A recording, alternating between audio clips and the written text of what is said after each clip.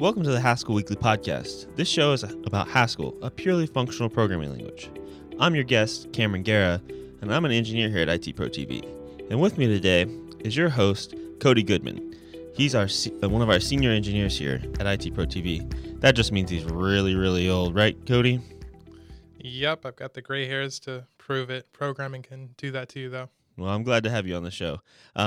I wanted to take some time today and kind of talk about refactoring Haskell. I stumbled upon an article in Haskell Weekly this week that was about continuous improvement with HLint code smells. So we use HLint here at IT Pro TV to kind of enhance and kind of unify our code.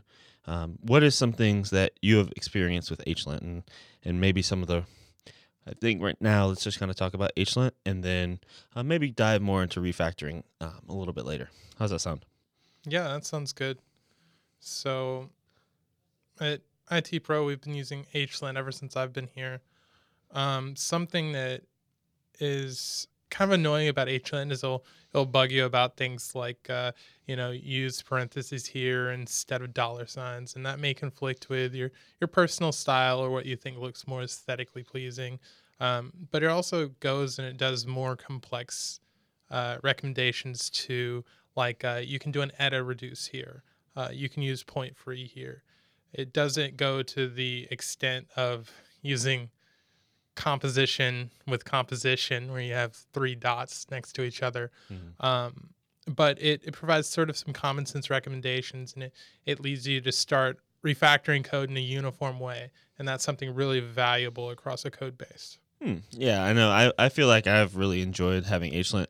Sometimes it's like, oh yeah, I was supposed to take away those parens that I accidentally left. Like those are some of the smaller things it can do. But I also know, like, we use like map maybe and concat, and it's like, and there's a cat maybes function that does the same thing, like, or I don't know if it's cat maybe, but something like that does a very similar thing. So It just says, hey, use this function instead of this function, and it kind of cleans up and minimizes the code, which is nice to have that going into each file and having some sense of pattern and kind of just cleanliness around the code base, right? Yeah, I mean, you could have your Haskell looking like Lisp, but you have HLint, then you have some assurance that's going to be a lot more clear, and you can focus on what the code's doing instead of all that noise. Right, and I think it just kind of get you back to coding efficiently, which is really nice.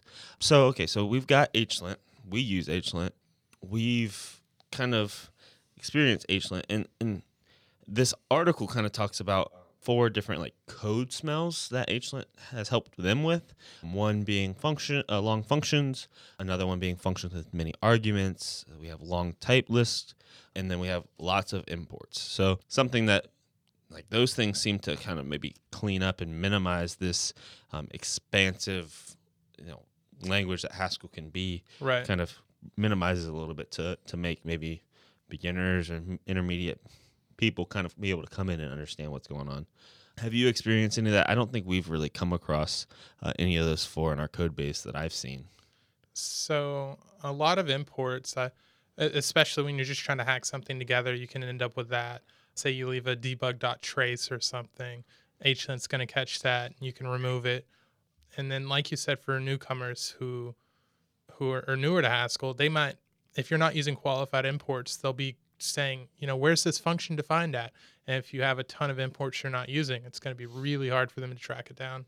Yeah, I agree with you, Cody. I think it does help intermediate. Only being in Haskell myself for a little over a year now, HLint's really kind of helped me shape my styles when I'm writing Haskell. I know you've written Haskell a lot longer than I have, so you probably have a little more frustrations with HLint because it's like, I want you to do this when you really prefer to do it maybe another way. But I think overall it helps all of us, any of the engineers here at IT Pro TV, come into our code base and understand, oh, this is what we do. This is the style we have. This is set across all of our files, and we know what's what. I think that's really, really, really valuable. Right. And I think something actually useful when you're learning Haskell is to use HLint, follow all the suggestions, and not only follow them, but ask why. Why is it useful to transform this like that? because there's a lot of experienced developers, or at least one, who came up with these different rewrite rules, and they were there for a reason, and they were born out of the experience that developer had. Yeah, no, which I think is really cool. One thing that I kind of wish HLint did, which is probably just expecting too much, is kind of being able to take a function and kind of maybe analyze the way in which it's being performed, and taking, okay, what are the inputs, what's the output, okay, let's see how they wrote the code to make this work. I wish it would be able to like maybe look at it and say, hey, like, you should probably break this up, or you should kind of shift things around, because it seems it's too conglomerate. Like there's too many, too complex, right? Sorry, conglomerate doesn't really make sense there. But yeah, too complex, and those functions are starting a business. Right. Oh, jeez. But say we have anonymous functions instead of anonymous functions, like being able to say, hey, let's pull this out, and right. Like those kind of things may be nice. Because I know this week you and I both had come across some code in our code base that was, it worked, but it was very like thick. It's hard to fully comprehend. Right, and it actually wasn't even that it was that large either. It was kind of I think the fact that in one place we took advantage of partial application, where you have to read from right to left to understand it, and then we had a lambda inside of there, which is left to right. I think that was sort of the thing that made it hard to follow. Mm-hmm. And then when you edit reduce that, you get the advantage of it all being right to left typically, and that's really valuable.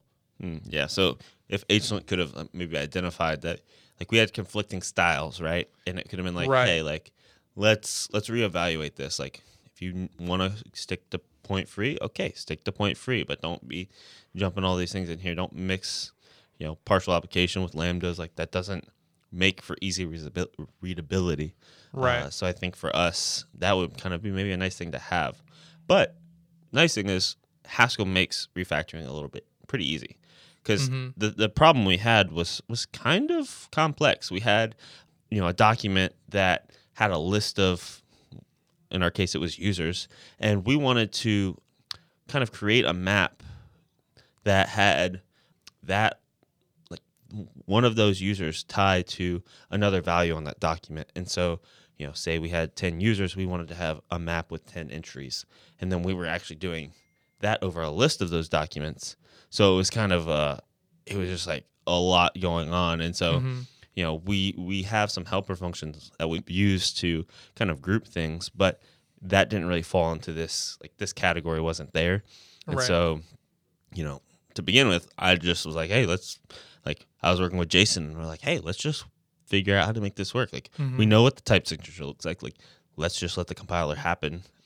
But obviously, we put that out for PR, and we're kind of like, this seems rough. Like, there was code smell, right? There was like, there could be something better here. So that would have been kind of cool if HLint could have done something like that for us. Like, that, hey, reevaluate. Yeah, and I think it would definitely be possible, although difficult, for HLint to say, your code is from right to left because of usage of composition here, then in this lambda it is left to right. I think that's something that could be added.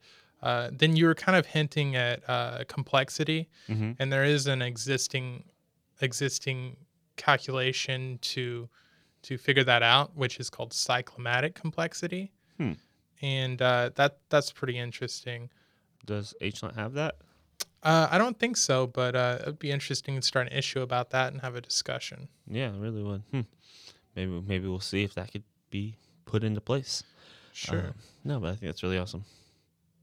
You're going to say something? Yeah. I was going to say that our specific problem, what helped make sense of it to me, is that, we had that set of users, and then we could easily turn that into a map. But from that map, we needed to, the map's values had another list of users, and we needed to basically expand the map out. And that was what kind of made it difficult. And you might reach for a fold in that situation, but something that's oftentimes easier is is making a lot of maps and then unioning them together, Mm-hmm. which is where we ended up. Good old union with because also the map had the key was a user ID, but the value within that was a list, and so unioning that with SemiGroup allowed us to get exactly the result we were expecting. Right. And it cleaned it up because we felt like when Jason and I wrote it, we felt like there could be a better way to do this. Like we knew that there was some sort of just kind of something wrong. Like we felt like we could have we changed things from a set to a list because Right. we deal with a set, and then we were like we felt like we could have left that as a set and done the operation that we needed to, which was what we ended up getting to, which was really Right. cool. But in this case, HLint didn't necessarily save the day, but in a lot of other cases it has, and Yeah. I'm very thankful for HLint. I think you're getting at a sort of unique selling proposition of Haskell, which is that you can not only sort of write the code that just works quickly, the compiler will help you do it. And then once you write it, even if you're not proud of it, you know that when you want to go refactor it, you have a lot of guarantees. It's way easier to actually, hack the code, get it out there real quick, and then have the confidence you can come back later without breaking things and improve upon it. No, and I really value that aspect of Haskell. I think it's like for us coming from a JavaScript background, most of us, we kind of dealt with, like don't touch that code. Like you don't know what the side effects will be. It's a ball of of marbles. But being able to say, okay, like we're in a compiled language that's strongly typed. Yeah. Like, that value is just tremendous because anytime you need to come back and refactor, like you have confidence. And I think that's something that everyone should get on board with and join and love Haskell because it really gives you that confidence and that peace that I remember a year and a half ago when I was writing JavaScript and I'd go reopen some old controller or model or action that I wanted to mess with, and I would just be like have this sense of stress of like I'm touching something, like is this going to work? Is our test suite going to catch this? Like because that's all you have in JavaScript. Like you don't necessarily and user testing but that's all you got. Haskell we have strongly typed languages, which makes that kind of refactor nice, and then it has. When we have tooling like HLint and Brittany and things that kind of keep us within lines, within guards, whereas like JavaScript you can it's Wild West, like you have ESLint and stuff like that, but I think HLint is just leaps and bounds above ESLint or any other in my opinion. I could be wrong, and I'm sure somebody on the internet may want to tell me I'm wrong, and that's okay. But in my opinion, like HLint for me in Haskell is great. And it leads you to like HLint, those different rewrites that it does, how you can glean understanding of why that those happen. Just the act of refactoring something can lead you to understand the nature of the problem you're working on as a whole. That's an economic factor of deciding to rewrite something that's a code smell that I think a lot of people don't take into account. Yeah, no, that's fair.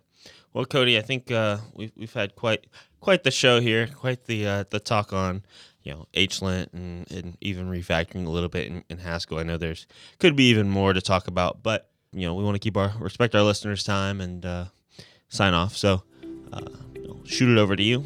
All right. Thanks, Cameron. Thanks for being on the show with me today. Thanks for listening to the Haskell Weekly podcast. This has been episode 8. If you liked our show, find out more at our website, haskellweekly.news.